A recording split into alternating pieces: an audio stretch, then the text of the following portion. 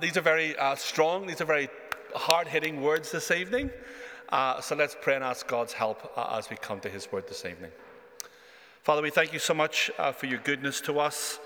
We thank you for these words that you speak to us. Please help us clearly as we come to hear you speak to us this evening. Please encourage us.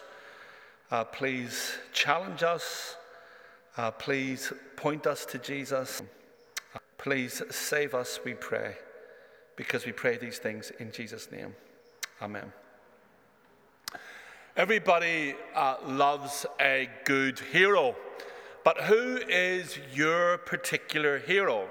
Is it a superhero? Is it a sports personality? Maybe we've got some Geelong supporters here tonight, where someone yesterday particularly was your hero. Maybe it's a historic figure. Maybe it's someone you know personally.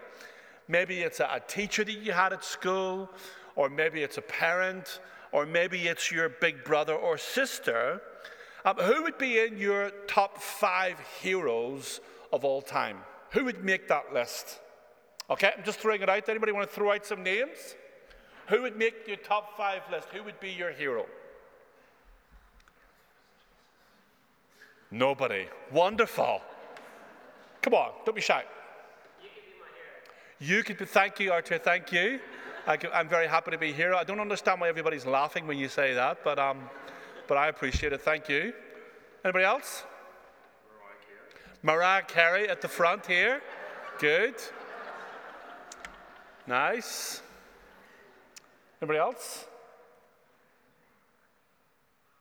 So we have Mariah Carey or Sam McGeown. Wow, we're really scraping the barrel this evening. That's brilliant. What about this person? Would this person make your list? King Charles. Have you ever considering King Charles as your hero? I reckon probably nobody here this evening would have had King Charles on their top 5 hero list of all times. And that's despite the fact that King Charles is all over the news at the moment. He's kind of risen to prominence over these last few weeks. The idea, I think, of king and hero, however, is pretty laughable these days. We've nothing probably personally against King Charles, but if we were to be honest with ourselves, I reckon most of us would be pretty cynical that any king today, any royal figure, could also be hero material. But if we're cynical today about the limitations and the failings of royalty, the people of Israel had much more reason to be cynical. You see, the beginning of King David's life, David, one of the great famous kings of the Bible, seemed to, promise so much at the beginning of his reign. But in the end, he turned out to be weak, a weak ruler. Remember, as we looked through last term, towards the end of David's rule, he has a concubine in his bed as a bit of a bed warmer. David turned out to be a weak ruler whose reign was immersed in scandal, murder, and adultery. King Solomon, he's set up as being the wise king who would herald in God's kingdom on earth. But again, Solomon's reign is littered with moral failure and pride. And one by one, each subsequent queen is exposed to be a fraud. The people of Israel, they tried to look to other kings of Israel for salvation, but all they ever got was disappointment. None of them ever lived up to God's design as king. They were far from being heroes, but rather constantly led the people into rebellion and into sin. But in Psalm 110, we have the picture of another hero, one last hero, a king who is worth our attention, our worship, our respect. And that's what we're going to look to see. We're going to look at this heroic king from Psalm 110. Now, the first thing that we notice about this king is that he is unlike any other king. We read that the Lord that David's referring to in capital letters, that's Yahweh, that's God. And God speaks to someone that David addresses as my Lord. So David's Lord is asked to sit in power next to God at his right hand. But it begs the question, who is God speaking to? Who is God bestowing authority to? Who is David calling my Lord? Matthew 22, the Pharisees and other religious leaders, they've been asking Jesus questions to try and trip him up, to try and trick him. But in verse 42, Jesus asks his own question. He asks, what do you think about the Messiah? Whose son is he? The Pharisees know their Old Testament scriptures. They know what 2 Samuel teaches, and so they reply, it's David's. But then Jesus asks them and quotes from Psalm 110, verse 1. How is it then that David, inspired by the Spirit, calls him Lord? The Lord declared to my Lord, sit at my right hand until I put your enemies under your feet. If David calls him Lord, how then can he be his son? No one was able to answer him at all, and from that day, no one dared to ask him anymore. The point that Jesus was making, and the point that eventually stopped the religious leaders from bugging him anymore, was as if the Messiah was just a human descendant of God, then he should call David Lord, because, that's respectful, isn't it? You think about King Charles. King Charles might be, the king, but over the past few weeks, all the honor, all the praise, all the glory has been given to his deceased mother. And not just to his deceased mother, but all the talk has been about the previous kings and the previous queens before even the queen. That's the direction that respect, it flows in. But in David's case, that respect is flowing in the other direction. Jesus is saying that David knew that the true king to come, it wasn't just going to be some other human king. He wasn't just a human king in a long line of kings who would fail. No, he, the promised king, was in essence God in the flesh. And the reality, of this truth from Psalm 110, it echoes throughout the rest of the New Testament. In Acts chapter 2, Peter uses that first verse of Psalm 110 at the end of his speech on the day of Pentecost to call the crowds to repentance. At the end of his speech, he's speaking to the crowds and he says, for it was not David who ascended into the heavens, but he himself says, the Lord declared to my Lord, sit at my right hand until I make your enemies your footstool. And then he says, therefore, let all the house of Israel know with certainty that God has made this Jesus, whom you crucified, both Lord and Messiah. And this truth, continues to reverberate in the first chapter of Hebrews. There, the writer, he quotes the words of David and applies them directly to Jesus, the Son of God. The one appointed heir over all things, the one through whom the whole universe is made. He's described as the radiance of God's glory, the exact expression of his nature, who sustains all things by his powerful word. And after dying on the cross, he rises triumphantly and sits down at the right-hand side of God, as his Father has invited him to do so. The reality is, we always needed a son of David that was greater than David. One who would be anointed not just with oil, but with the Holy Spirit. One who would not just slay Goliath, but death itself. One who would win his bride not by shedding another man's blood, but by spilling his own blood. One whose end wasn't the grave, but the throne of heaven itself. And such a king we have in Jesus Christ. Look at the rest of David's description of this Christ throughout those verses in Psalm 110. The Lord says to my Lord, sit at my right hand until I make your enemies a footstool for your feet. God's right hand, it's a position of ultimate power and authority.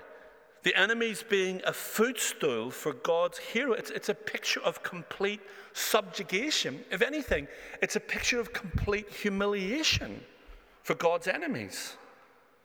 Verse 2, the Lord will extend your mighty scepter from Zion. Rule over, your surrounding enemies.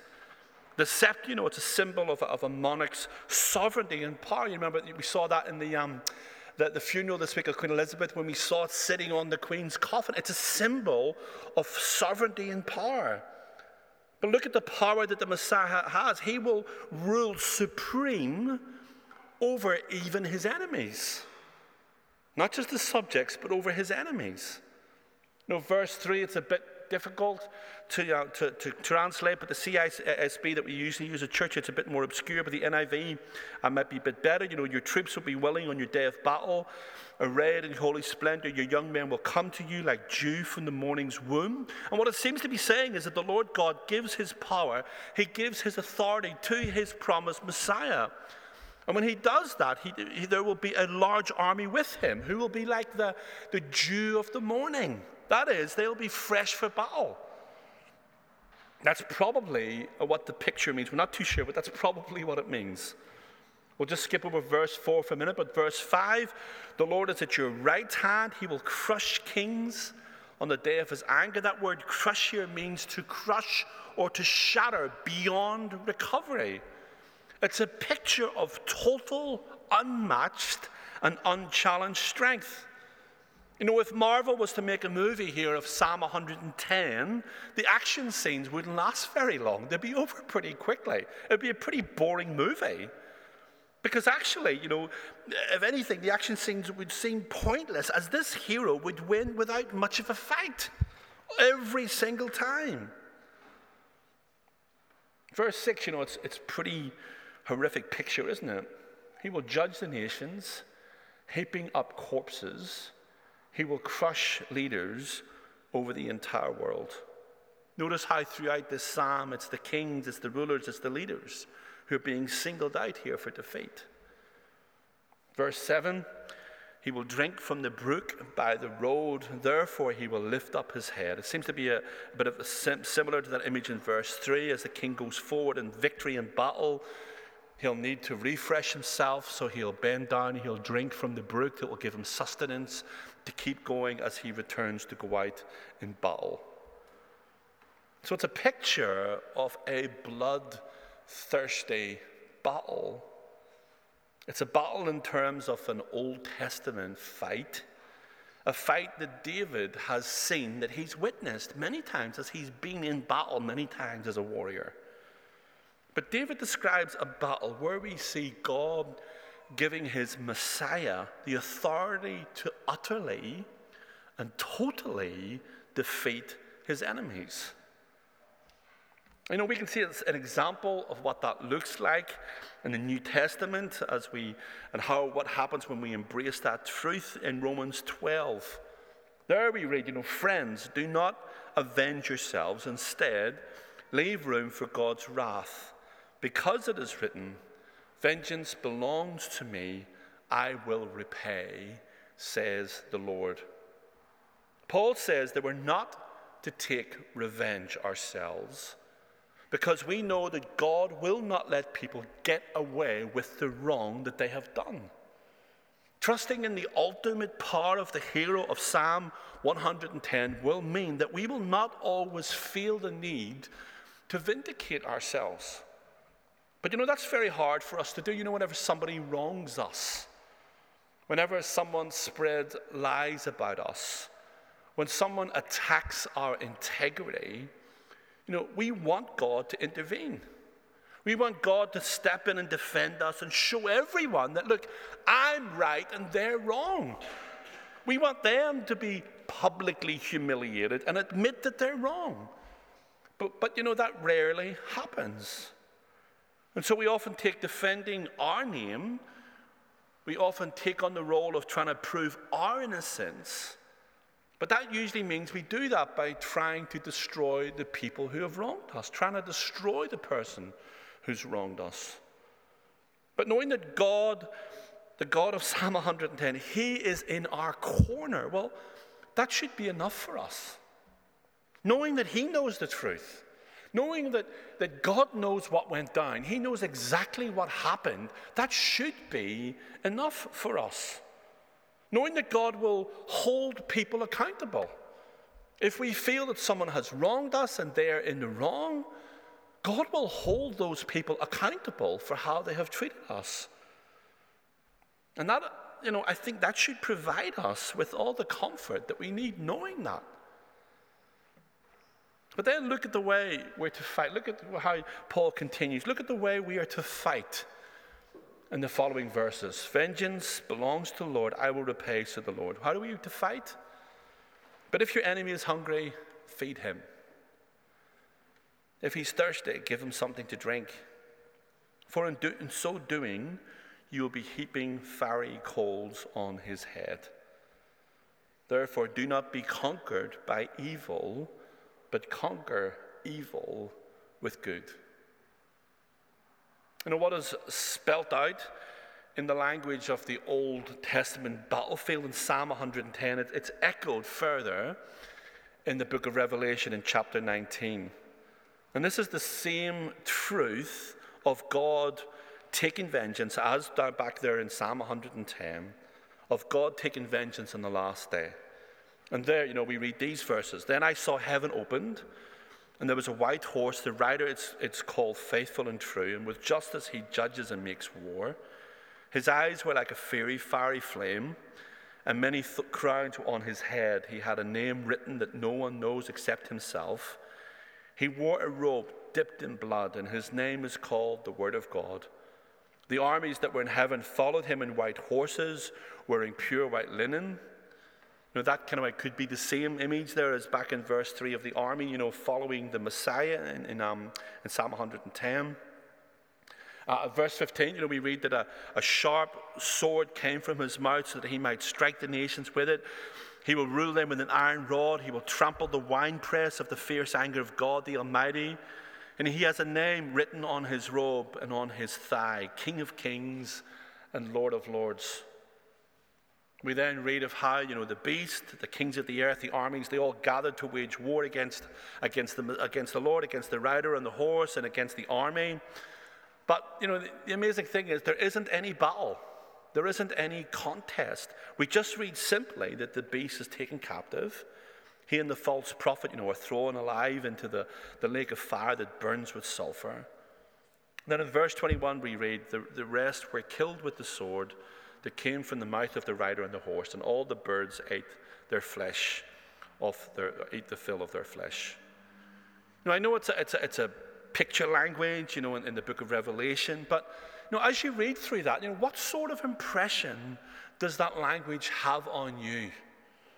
Whenever you read stuff like, the rest were killed with a sword that came from the mouth of the rider and the horse, and all the birds, ate their fill of their flesh, how do you feel when you read those kind of words? Maybe you feel a little bit embarrassed.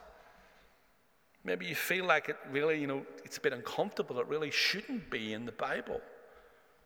But let me ask you another question. Do you ever burn with indignation because of what you hear about and what you see in the news? Do you ever burn with indignation when you're confronted with injustice right before you?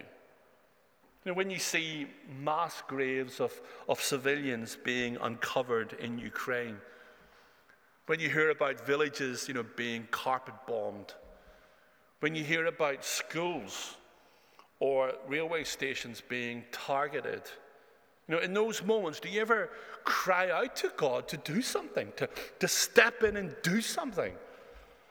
Whenever you realize that 4 out of 10 people who are boarding an airplane to fly to Thailand, on any flight going out of Brisbane, they're going to Thailand for the sex trade.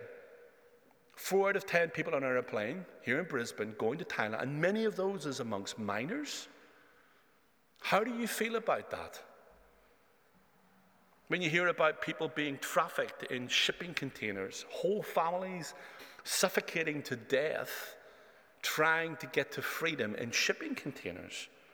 Do you ever yearn for those that take part in that to be held accountable, to be brought to justice? I mean, how do you feel, over this past week of 22-year-old, Masha Amini being arrested by the morality police in Iran for not wearing her hijab, her head covering properly, and then later dying in police custody? How do you feel about the fact that there are 300,000 Christians across the world today who have died this year because of their faith and trust that they have in Jesus Christ? How do you feel about the millions of Christians who are in prison today because of their faith across the world today? Whenever you hear about those kind of injustices, when you see that kind of injustice, is there like a fist that wells up within you that just cries out and says, no, God, please do something. Please bring justice. Do you have a fist that kind of punches you? God, please hold those leaders, hold those people accountable for what they are doing and for what they have done. You see, this psalm, along with Revelation 19, tells us that one day Jesus, God's King, he will put an end to everything that is evil, to everything and to everyone that stands in opposition to God. Those who think that they've escaped any kind of repercussions for what they have done in this life will come face to face with God's wrath. They will face the full vengeance of God's wrath in the next. Our cries of justice, our cries for due retribution will be meted out, but it won't be meted out by us. Because vengeance belongs to God. He says, I will repay, says the Lord. And that brings us to the last point and to our problem. Because at some point, we too were enemies of God. Some of us here this evening, we are still enemies of God. We are, and we were still hostile to God. We were even indifferent towards him. We know that we have here been active in some way. We've been active participants in evil in this world. Not only have we been active participants, but we've also been passive participants, as we've also just turned a blind eye when we've seen injustice. And so our dilemma this evening is that when we read in the Bible that the enemies of God are going to be crushed, we know that in our own hearts that we have also been an enemy of God. And how will we escape the righteous terror of the Lord? And the answer is found in the second, spoken statement from God in verse 4. There we read, the Lord has sworn an oath and will not take it back.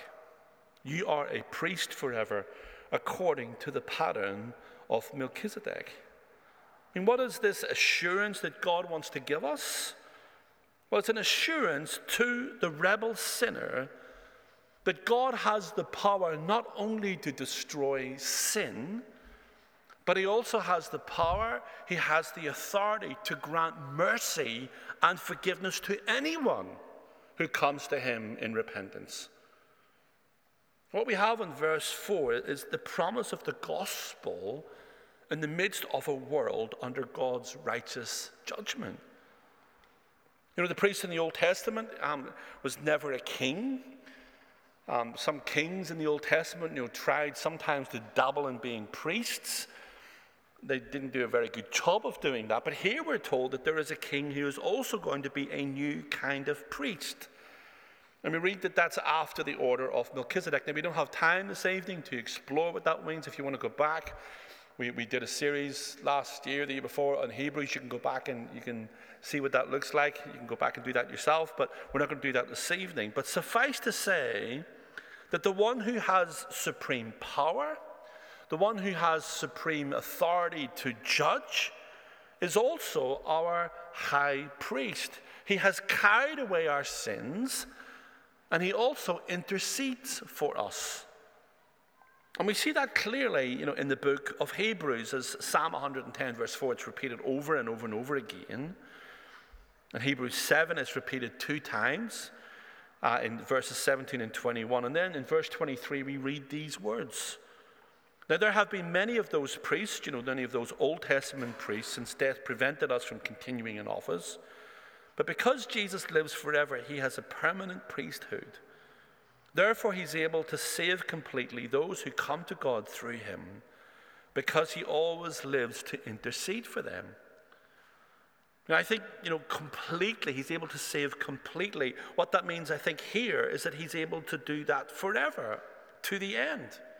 He saves us at the beginning when we come to Christ as sinners and we ask for forgiveness. But he's able to keep saving us in our lives, even though we continue to sin, this side of heaven. And as we keep coming to God, he's always opening up the door for us. He's always enabling us to stand forever in God's holy presence, to move us from being an enemy to being a friend of God, to be in God's family. That's what Jesus has the power to do. And we read that such a high priest, truly meets our need, one who's holy, blameless, pure, set apart from sinners, exalted above the heavens. Unlike the other high priests, he does not need to offer sacrifices day by day, first for his own sins and then for the sins of the people. No, he sacrificed for their sins once for all when he offered himself. For the law appoints as high priests men in all their weakness, but the oath which came after the law, that's the law that's referred to in Psalm 110, appointed this Son who has been made perfect forever. In Jesus, we have a king who will not allow anyone to rebel against him forever. There are, as we've seen this evening, startling, shocking consequences for turning our backs on God, on this life and the next. I want to encourage you this evening, if you're here and you've never really considered who God is, who Jesus is, that is probably the most important question you will ever be asked. Who is Jesus? How you answer that question will dictate how you live your life, how you will live for eternity. And to simply say, I don't know, yeah, don't really care, it's not going to cut it. As we've seen this evening, it's not going to cut it. It might be a good opportunity for you to come along to the story, to kind of try and think through that question of who exactly is Jesus. There are startling consequences for turning our backs on him. But that same king, who sits at the right hand of God in judgment, he's also not put off by people's hardness. He's not put off by people's hostility towards him. He's not put off by the fact that we come to him initially as his enemy. Rather, he pursues his enemies with his love. And he stands as a priest forever so that everyone who comes to him in repentance, everyone who comes to him immediately receives not judgment, but mercy and forgiveness and access into the very presence of God, access to sit at his table as his family, as his child forever.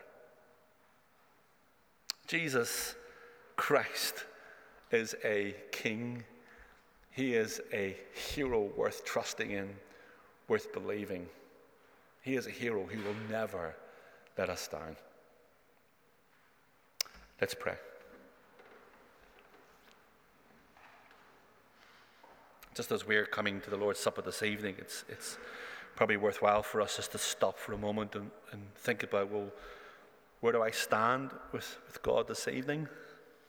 Where do I stand with Jesus? Am I still an enemy? Am I still indifferent towards him? Tonight may be a good opportunity to come before him and to repent this evening and to turn away from just treating God like he's nothing or he's a lesser king. Asking him to forgive us and to come into our life this evening.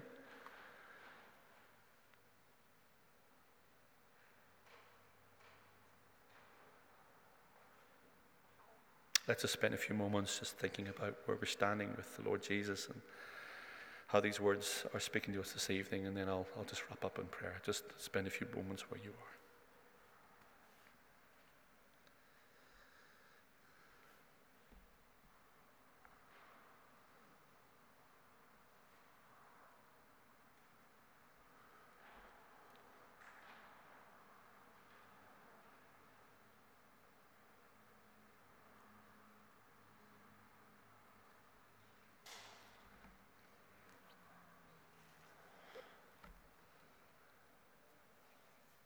Lord Jesus, thank you so much that when we come to you, that we come to you as an enemy, someone who's hostile towards you, that you just don't push us away because of that hostility. But thank you for the way in which you've pursued us with your grace and with your love, that you have won us with your grace and with your love, that you've called us to become your children. Not just your children, Lord, you've called us to your table, to be your family, to be your friend. And Lord, thank you so much for the way in which you've pursued us. And thank you so much for the Lord Jesus, that through Christ, through his sacrifice, Lord, that we can come before you. We can be in your presence, and we rest in the assurance that we will be with you forever.